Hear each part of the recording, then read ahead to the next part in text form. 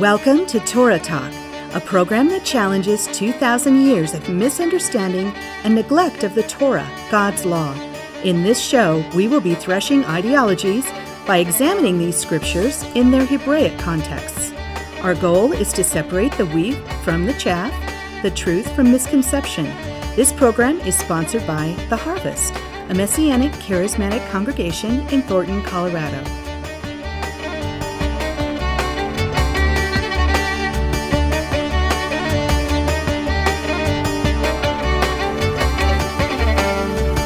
Shalom, lovers of the Torah.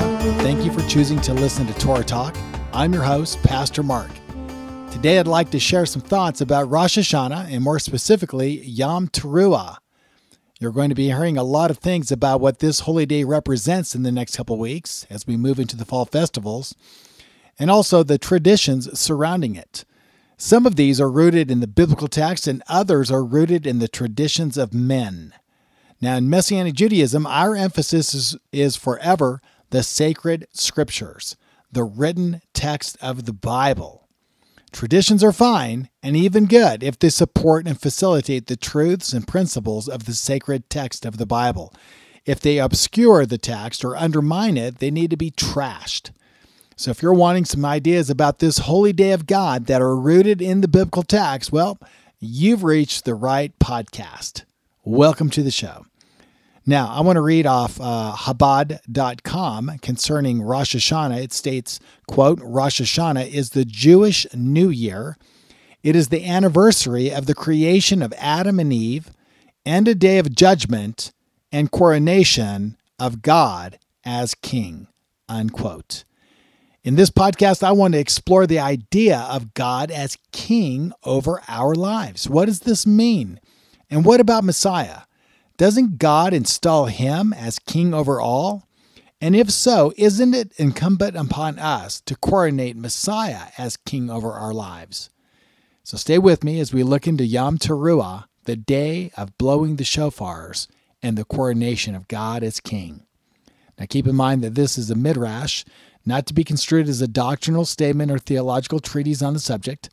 I'm simply wrestling with the passages to better inform you as well as myself, and I reserve the right to change my mind on my ideas as I grow in the grace and knowledge of the Messiah. Now, the following texts, as I quote them from the Tanakh, they're going to be from the JPS translation. So let me pick up the reading in Leviticus chapter 23.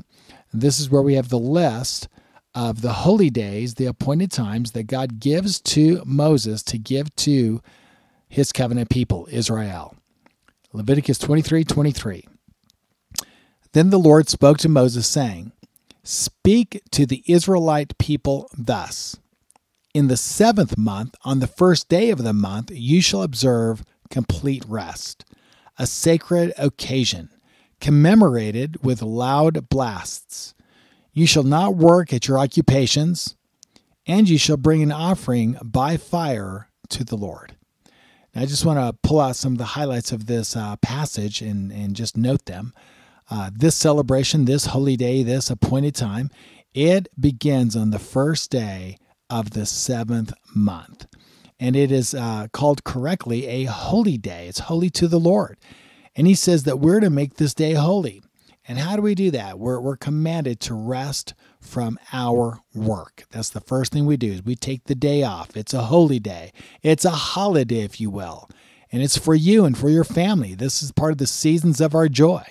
So we're to take that day off and rest from our work, from sunset to sunset. We're to do none of our normal occupational work, our secular work that we do to make a living. The next thing is we're to gather together as believers. We're to gather together for worship and instructions, and also to blow the trumpets, to make the sound of the shofar, to blow the trumpets. This is a day of blowing. We blow the trumpets all day long. We blow them more on this day than any other day. And then also to bring an offering to the Lord. These are the principles that are found in the text. And of course, we're going to apply these principles somewhat differently today than what we would do in the day of Moses. Now, how do we derive from this passage, though, this idea of coronating God as king over our lives. Where did we come up with that? How did this emphasis come to be? Well, keep in mind that God was viewed not only as the creator, but also King of Kings and Lord of Lords. He's the sovereign king of the universe. In fact, God's deliverance of Israel out of Egypt is cast within the framework of his kingship. After they come out of Egypt, after they cross the Red Sea, after it closes on their enemies, we have what's called the Song of Moses. And in this passage of this song, we have some, towards the end, in the closing comments of this song, we have this phrase in Exodus 15 and verse 18 that states, "The Lord will reign forever and ever." And this is the first occurrence of the name of God, the person of God, as connected with this idea of ruling and reigning, of kingship. It says, may the Lord rule forever and ever. May his reign be forever and ever. In other words, he is a great king, and may his kingdom endure forever and ever. This was the cry in the Song of Moses. It was understood in ancient Israel that God was not only a deliverer, but the sovereign over all of creation, seen and unseen. Now, I'm not sure how the coronation of God as our king became one of the themes of Yom Teruah again, but it did. And in the era of the kings of Israel, when we read about the kings of Israel, specifically in the book of Chronicles and later in the book of Kings, in the era of the kings of Israel, the trumpets became a very important part of the ceremony of installing a new king on the throne.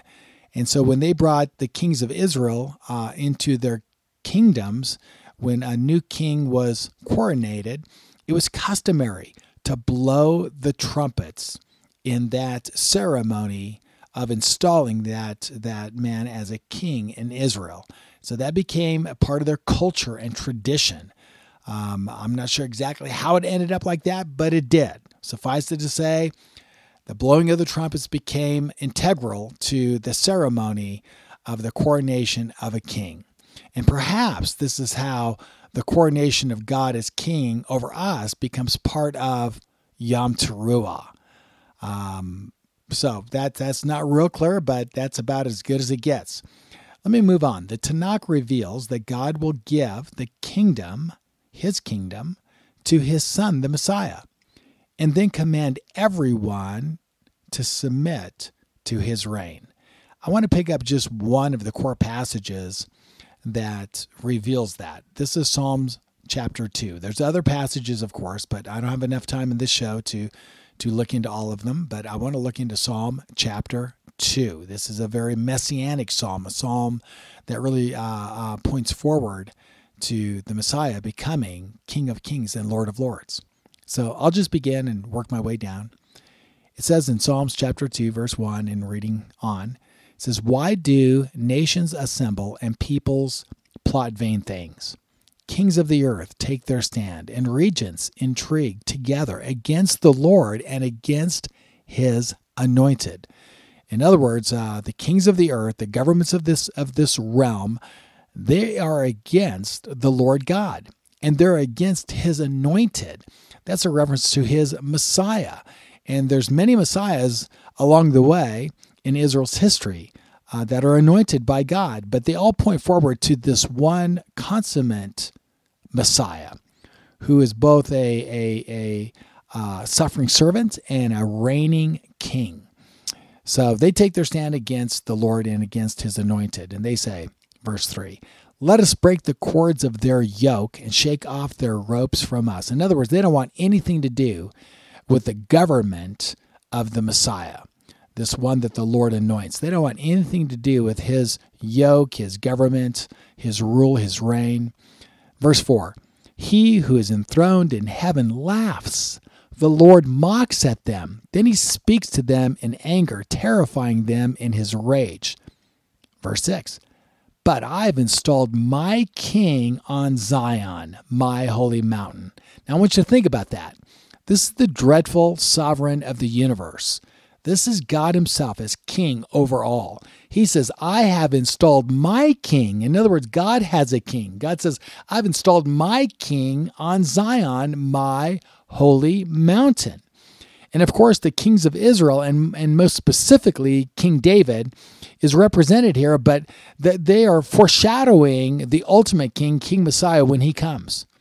And it says, but I've installed my king on Zion, my holy mountain. Let me tell of the decree, the Lord said to me. You are my son. I have fathered you this day. This is the ancient language, if you will, the ancient liturgy of the coronation of a king in Israel. Today you are my son. Today I have fathered you. Ask it of me, verse 8, and I will make the nations your domain, your estate, the limits of the earth. You can smash them with an iron mace, shatter them like potter's ware. So now, O kings, be prudent. Speaking of the kings of this earth. So now, O kings, be prudent, accept discipline, you rulers of the earth. Serve the Lord in awe, tremble with fright, and pay homage in good faith. Now think about this. He's saying it's time for you to wake up and to realize that I've installed my king, and you need to recognize my king in trembling and with fright. And you need to pay homage in good faith to my king, to the king I've installed. And it goes on to say, lest he be angered and your way be doomed in the mere flash of his anger. Speaking of the Messiah as he becomes king, as he is crowned by his Father, King of Kings and Lord of Lords. It says, pay homage to him, because in his anger you simply will perish. Happy are all of those. It ends with this. Happy are all who take refuge in him. Now, many scholars, both in Judaism and in Christianity, say that this passage is actually a reference, ultimately, in its fullest sense, to Messiah himself, and that Messiah himself becomes King of Kings and Lord of Lords. He's not only the Messiah, he's not only the suffering servant, he's not only the one who makes atonement for our sins, he actually is exalted and becomes King of Kings and Lord of Lords. He receives the authority to rule and reign over his Father's kingdom, which is over all. That's an amazing thought to consider. So in Messianic Judaism, the Judaism of Messiah, in Messianic Judaism, Messiah is understood to be a Redeemer King. Let me just read a couple other passages. Isaiah chapter 9, verses 5 through 7, it says this. For a child has been born to us, a son has been given us, and authority has settled on his shoulders. He has been named the mighty God is planning grace, the eternal Father, a peaceable ruler, in token abundant authority and of peace without limit upon David's throne and kingdom, that it may be firmly established in justice and in equity now and forever. The zeal of the Lord of hosts shall bring this to pass. So this is a very powerful prophecy concerning the Messiah, that he will be born as a child unto Israel, and that the government of his Father, the King of Kings, the authority of the kingdom, will rest on his shoulders, and that he'll take that abundant authority and that peace that's without limit, and he's going to rule and reign on David's throne and over his kingdom forever and ever. He's going to establish justice and equity forever and ever. And the zeal of the Lord himself is going to bring this to pass. This is a reference, of course, to the coming of Messiah and all that would take place, that he, the Messiah, would become King of Kings and Lord of Lords. And then also in Daniel, in chapter 7, verses 13 to 14, let me read this. It says, as I looked on in the night vision, one like a human being came with the clouds of heaven. He reached the Ancient of Days and was presented to him. Dominion, glory, and kingship were given to him. All peoples and nations of every language must serve him. His dominion is an everlasting dominion that shall not pass away, and his kingship one that shall not be destroyed. Now, that is really a remarkable passage and certainly is connected theologically to Isaiah 9. This passage in Daniel has one like a human being who ascends on the clouds into the heavenlies and is presented before the Ancient of Days. And the kingdom of God is given to him. That dominion, that glory, that kingship that belongs to God is given to him. And all the peoples and nations are given to him, that they must serve him. And his dominion will be an everlasting dominion. Why? It's our Father's kingdom. It's an everlasting kingdom. And the Messiah receives that. And he becomes the one who is over all of that. He's the ultimate king, coronated by his Father. And that kingdom will have no end. And later it says, I don't have time to go into it, but it says that he's going to give that kingdom to his people. It's an amazing passage. I encourage you to get into it, especially as we come into Rosh Hashanah. Let me jump forward into Messianic Judaism. And I want to talk more about who Yeshua is in relationship to Rosh Hashanah. Acts chapter 2, verses 9 through 11. This is Yeshua post-resurrection, and this is about his ascension. It's tied into the promise that was made in Daniel, or the prophecy that was made in Daniel, and is also found referred to in Matthew 24. But they're standing around, and Yeshua is about ready to ascend. He's already spoke some things to his disciples. And then it says in verse 9, after he had said these things, he was lifted up while they were looking on, and a cloud received him out of their sight. Think about that. This is the ascension into heaven. Who's ascending? This man, Yeshua, who claims to be the Messiah, risen from the dead. Just like it says in Daniel chapter 7, one like a human being came with the clouds of heaven. Here's Yeshua ascending with the clouds into heaven, out of their sight, and he's ascending into the heavenlies. Verse 10, and as they were gazing intently into the sky while he was going, behold, 2 men in white clothing stood beside them. They also said, Men of Galilee, why do you stand looking into the sky? This Yeshua, who has been taken up from you into heaven, will come in just the same way as you have watched him go into heaven. This is the fulfillment of what was prophesied in Daniel, the ascension of one like the Son of Man, Yeshua himself, Son of God and Messiah, post-resurrection, is now being exalted. He's going to be presented in the heavenlies, and the kingdom and the authority and the rule and the reign and the glory, it's going to be given to him just like Daniel prophesied. Acts 13, this also talks about this ascension and coronation of the king, related, of course, to Yeshua the Messiah. Acts 13:32, this is Paul. He says, and we preach to you the good news of the promise made to our fathers, that God has fulfilled this promise to our children, in that he raised up Yeshua, as it is also written in the 2nd Psalm. And then he quotes Psalm chapter 2, you are my son, today I have begotten you. That's the liturgy of coronation in the ancient Near East, specific to the ancient Near Eastern ceremony of coronation, especially in Israel. So this whole coronation of King Jesus is taking place in that ascension, in the resurrection and ascension of Jesus. Psalm 2 is being fulfilled. Verse 34. As for the fact that he raised him up from the dead, no longer to return to decay, he has spoken in this way. And then he quotes another passage. I will give you the holy and sure blessings of David. In other words, Yeshua the Messiah is becoming king, and he's receiving the throne of David, the blessings of the kingdom of David, in which he will rule forever and ever as he reconciles all things to his Father in heaven. And this is an amazing picture of the fullness, the fulfillment, if you will, of these ancient prophecies in Yeshua the Messiah. Suffice it to say, there are numerous passages in the Jewish apostolic scriptures that make it clear that God has exalted his Son, Yeshua, as Messiah and King over his kingdom, in accordance with all the prophecies given in the Tanakh related to the Messiah becoming king.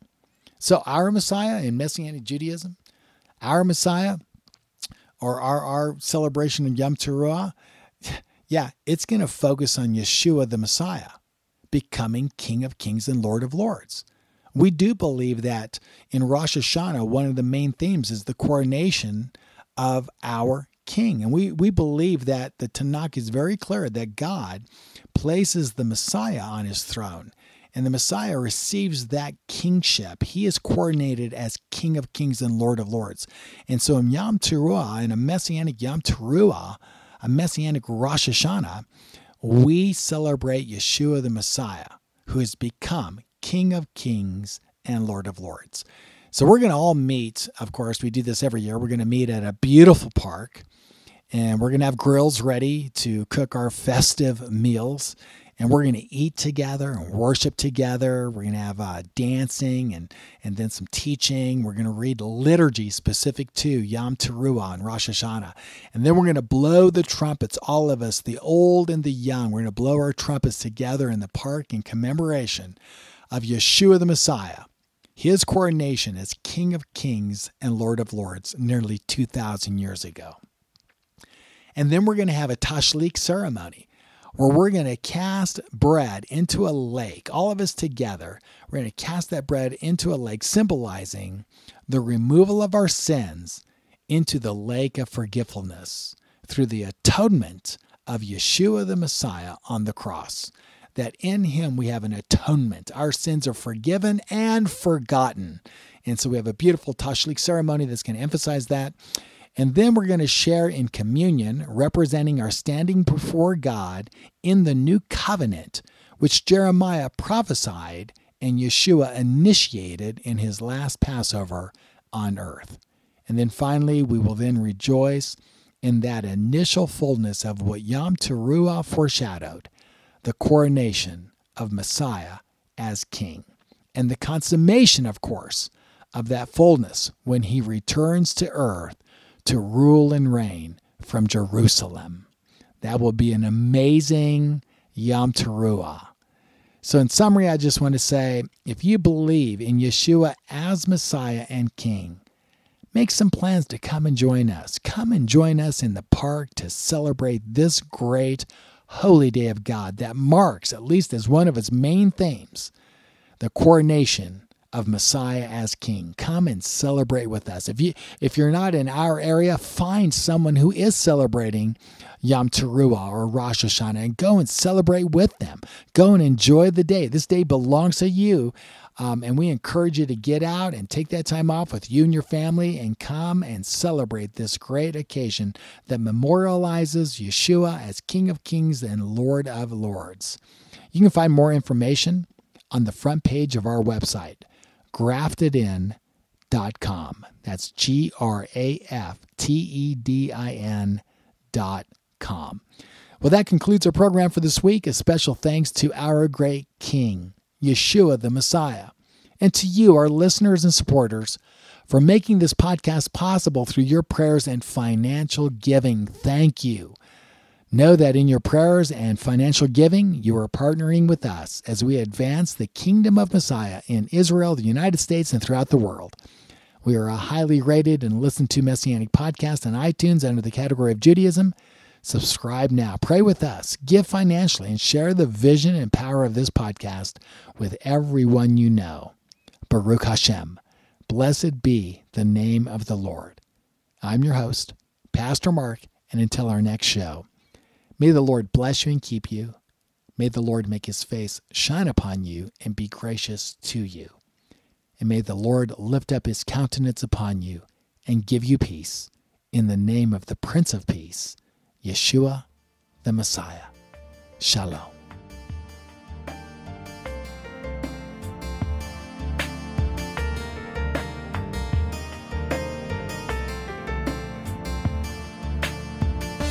Torah Talk has been brought to you by The Harvest, a Messianic charismatic congregation located at 8891 Hose Boulevard in Thornton, Colorado. Your host has been Pastor Mark McClellan. Join us for Sabbath services at 1 p.m. next Saturday afternoon. For more information, please call us at 303-761-9948 or visit our website at www.graftedin, that's graftedin.com. God bless you and shalom.